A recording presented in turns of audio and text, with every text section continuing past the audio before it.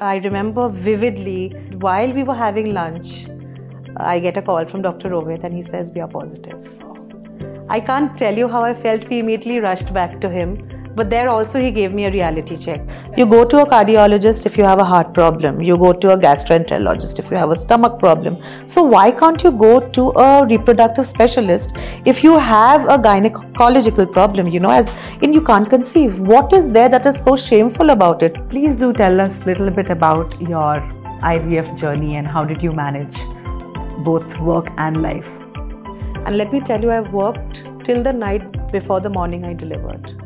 There are many myths about IVF that you may not have normal children. What would be your message for people who are just starting out their journey? Then finding the right place and the right physician is very crucial.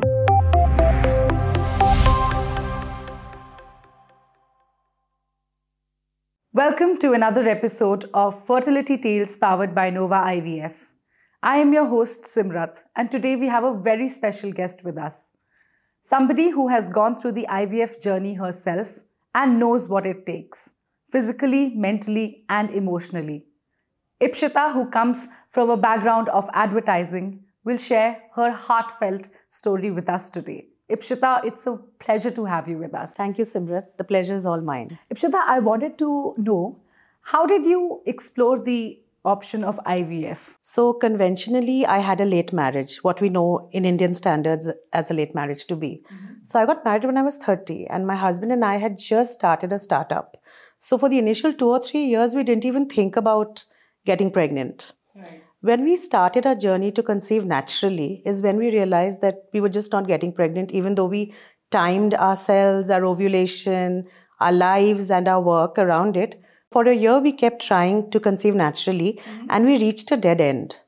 So that's when I started doing my research to see how assisted pregnancy could help me. Okay, and when you say research, what all did you look at? How did you go about doing this research? That's a very pertinent question, Simrat, because when you research an IVF clinic or an IVF specialist, there are two things that I think everyone should look up. One is the physician shouldn't give you false hope, and that itself comes out in patient blogs and testimonials. And secondly, no unnecessary tests are performed on you, because IVF can be a radical ride, but at the end of the day, it's not that harrowing. So I started looking up patient blogs, I started reading testimonials, and believe me, in Calcutta, there are many IVF specialists you can go to. So two things stuck out about Dr. Rohit Gudgutia. One is that he never gives you false hope. And secondly, he doesn't make you do unnecessary tests. And every patient had the same one thing to say, that he was more a friend than a doctor. That's when I zeroed in on him. That really helps to make a decision. Absolutely. In your IVF journey. Absolutely. And could you describe your IVF journey in a nutshell for us? Yeah. So when I had zeroed in on him virtually, then I remembered seeing posts of my friend from school, Bali Sangvi, and I knew that she worked for him. So for me, it was actually very easy to get an appointment. And the next day I was sitting with him at his chamber with my husband. He very painstakingly explained the entire journey to us, but he didn't make it sound threatening or harrowing. He said it's a natural journey of progression and that it's not rocket science. One thing I want to tell everyone who goes through IVF is not rocket science. Be prepared to wait. Be prepared to hope. Do your own exercises that stimulate you, keep you happy. Because if you're happy, you'll get pregnant. That's a very good insight for the listeners who are embarking on this journey. So Ipsita, after trying 1 year to conceive naturally, you decided to take infertility treatment. How did you go about that? So, Simrat, basically the first step was to even understand what I needed. That's when infertility treatment, assisted reproduction struck me. I then started educating myself on becoming aware with the concept of infertility treatment. What was it? What did it entail? How do people go about it? What are the financial implications? There is so much to IVF that you need to know before you actually start zeroing in on who or where you have to go. So first I started educating myself. And about 7-8 years back, there was no plethora of resources. There are many more now on YouTube links and on Google, on doctor reviews on Practo and Librate. But at that time, it was very rare.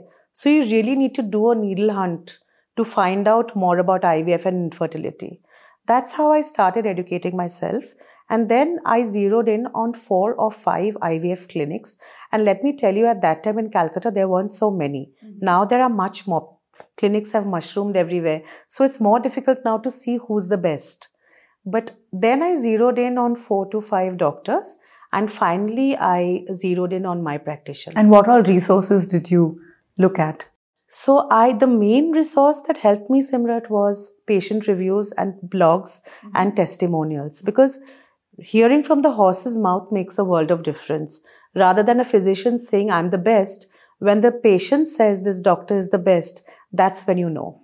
So that's what I started doing. I read multiple informative blogs and reviews of doctors. All right. So educating yourself is also very important. Very, very important. And how did you zero down in on your fertility consultant?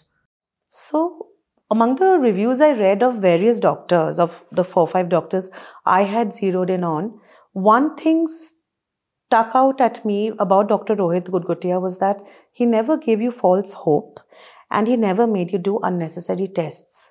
When a patient says this about a doctor, a patient who's had success on her IVF journey with him, I think it means a lot. So that's when I thought that I wanted to go ahead on my infertility journey with Dr. Gudgutia. That's very insightful, Ipsita. So do tell me, when you started out in your IVF journey, what were the challenges and how did you cope up with them? First, as I said, was getting to know the whole process. Once that was done and I had read up links and resources on the net, whatever little I could find, the next challenge were the various concerns for a working woman that arise. Being a working woman, I had to balance work and life and then my clinical treatment process. So in that, there are injections that need to be taken, there are procedures that need to be done, there are treatments that need to be done at the clinic. You have to go and get it done. So for this, I needed to give time. Now, as I told you, I had just started a startup with my husband and it also needed my time. So the first concern was completely understanding how, as a working woman, I would be able to go through this journey of IVF. Then, of course, were the financial implications, because we both had just started out. We also had that as a concern. So once I even started reading up on what could be the financial implications, how many times would I need to go in a week. But every case is different. Unless I went to the practitioner and he gave me a routine, I would never be able to find out how many times would I need to go, how many treatments would I need to do, what is it IUI for me, is it IVF? We'll come to what an IUI and IVF is in the course of our discussion, but every case is unique. So there is no one standard protocol for every patient. I see you've thoroughly educated yourself with all the differentiations in the terminology. Could you take us through a typical cycle that you underwent? IVF? Yes. Okay.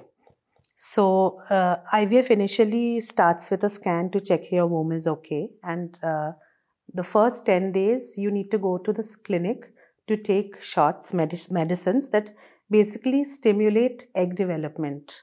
So normally in one menstrual cycle, we produce an egg. Each woman produces one egg. Here, they are stimulating your ovaries to produce more than one egg. But there are different outcomes for different patients. So I used to go for 10 days to the clinic to get my shots. I typically went on working because you have to work. You just can't stop everything and sit at home. It's not that it's going to help you conceive. So the more you work, as I keep on saying, the more happy you will be and the more distracted you'll be from this one protocol you're going through, So after 10 days, in between, the physician keeps scanning you, does an ultrasound to see that you're okay, your eggs are developing properly. And then on the 11th, different clinics have different days for pickup. Between the 11th and the 13th day, they pick up your eggs. So they clinically harvest the eggs from your ovary, then the eggs are taken to the lab to do the process of fertilization with your husband's sperms. And then they are transfer the embryos. Now, different people develop different number of embryos. All eggs necessarily don't produce embryos. All sperms necessarily don't help fertilize an egg. So different women have different outcomes. Different women have different number of embryos that are formed. Now that is another very tense moment when you're thinking that how many eggs will be taken out, how many embryos will they help it develop. You could have 30 eggs, but they could lead to just 2 embryos, and that is okay. It's perfectly normal. There's nothing wrong with that. It's okay. You've succeeded. You have an embryo, right? And then after that, the embryos are picked up in a catheter and they are inserted back into your body. It's called the transfer process. And then It's transferred back to it's transferred back into my womb, the fertilized embryo. And then there's a 15-day wait where you bite your nails and you have to go and give your bloods to know whether you're pregnant or not. That 15-day gestation period is for the embryo to implant itself in the lining of your womb. Once it has implanted itself, you can be sure it will grow. Normally, you can be sure it will grow. But those 15 days are so harrowing. Very crucial. Yeah, because at one point you're elated that you have embryos. You're very happy that they are back inside you. You're waiting for them to, become part of your journey, and we want to meet them, and yet you may just go and have a negative outcome. But all of this is perfectly normal. I can say it with such conviction because I've been through it. It's not that I got success at the first shot, So be prepared if it fails. It'll happen again. You'll do it again. It'll happen. Do also explain the challenges when it came to the emotions and the support system that you had. How did your clinic support you? How did your doctor support you? So the first support has to start at home, Simrat. Once you have a supportive family and a supportive partner, then the sky is the limit. Of course, you need a doctor who also supports you. And in my case, I was very lucky that I had a friend more than a doctor, which also his other patients say about him. But firstly, it has to start at home.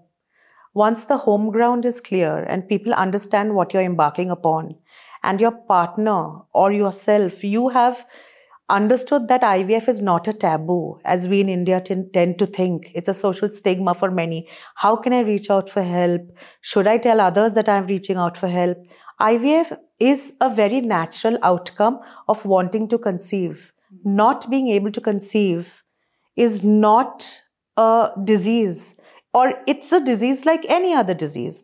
You go to a cardiologist if you have a heart problem. You go to a gastroenterologist if you have a stomach problem. So why can't you go to a reproductive specialist if you have a gynecological problem, as in you can't conceive? What is there that is so shameful about it? First, we need to overcome that first barrier of busting that social myth that it is a taboo. And what will people say? What will people say?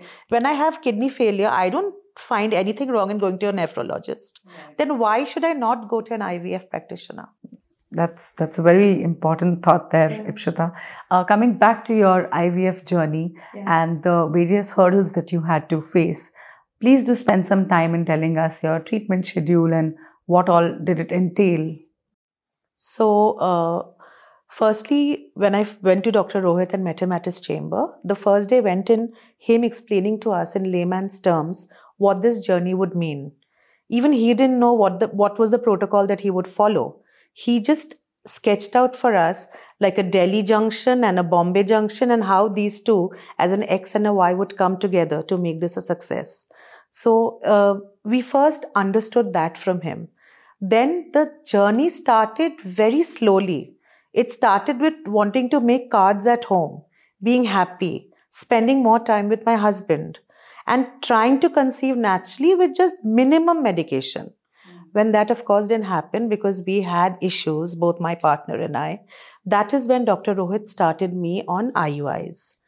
Once the IUIs failed, because I had an endometriosis problem and my husband had a sperm count issue, that's when he told us that IVF was our only way that we would try and conceive. Ipsita, managing your work life and treatment can be quite the balancing act. Yeah.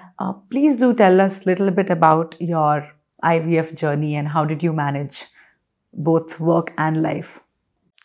So, Simrat, the IVF journey, once I knew that I had to do IVF, the journey was not all milk and honey, Not a bed of roses, Yeah, so but the doctor asked us to trust in him, to trust the process, not to just trust him blindly, but to trust the process, and that's what I did.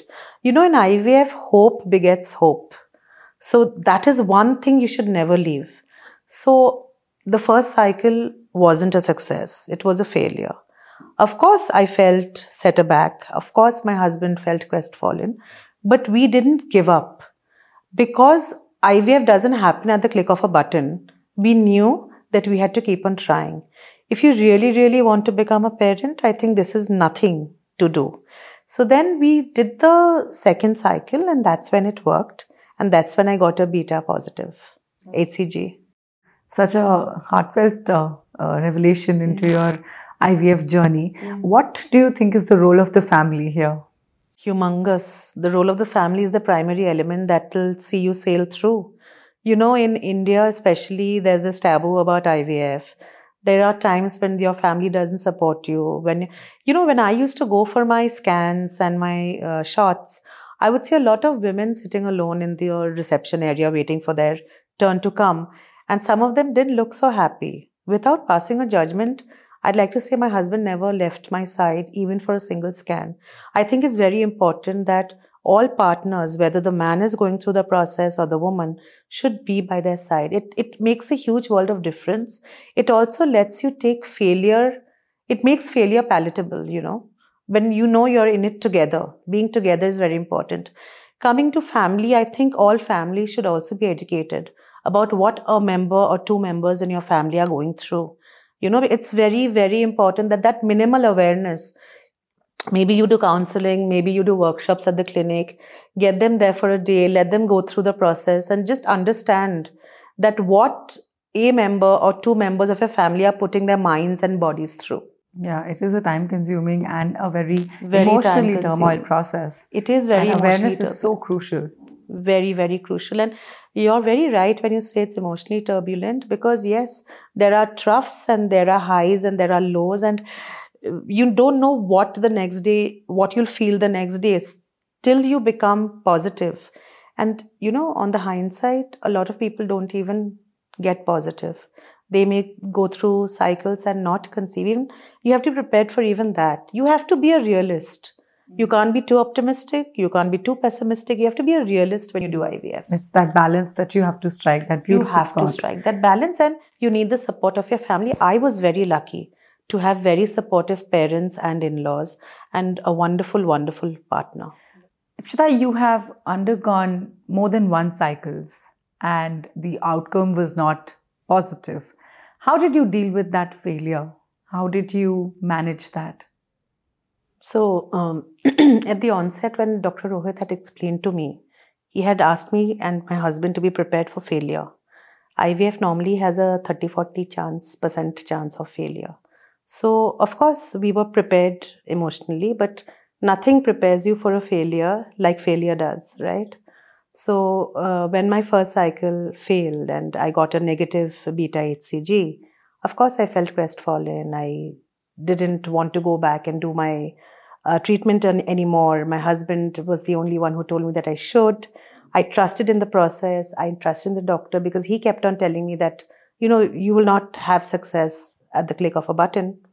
But he asked me to take a break. He asked me to go on a holiday. He asked me to make cards sitting at home. He asked me to listen to music, anything that was therapeutic for me and would make me happy.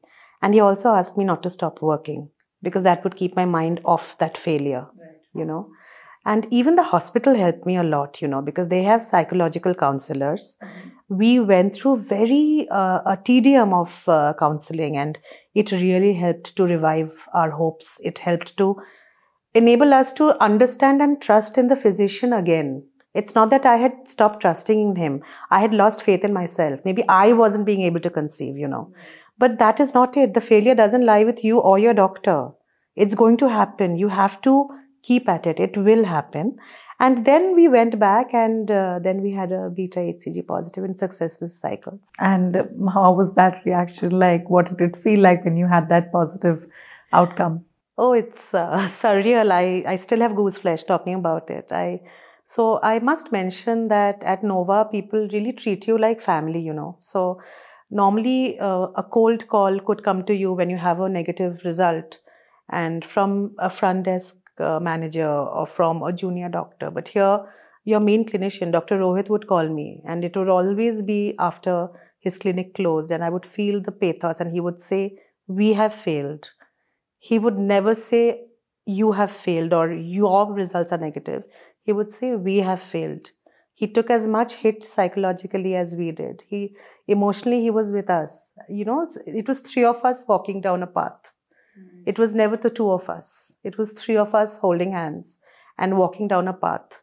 So, and even the day I remember vividly, in the morning we went to give our bloods, and that was the only time I didn't talk to anyone, because everyone over there urges you to keep up the hope.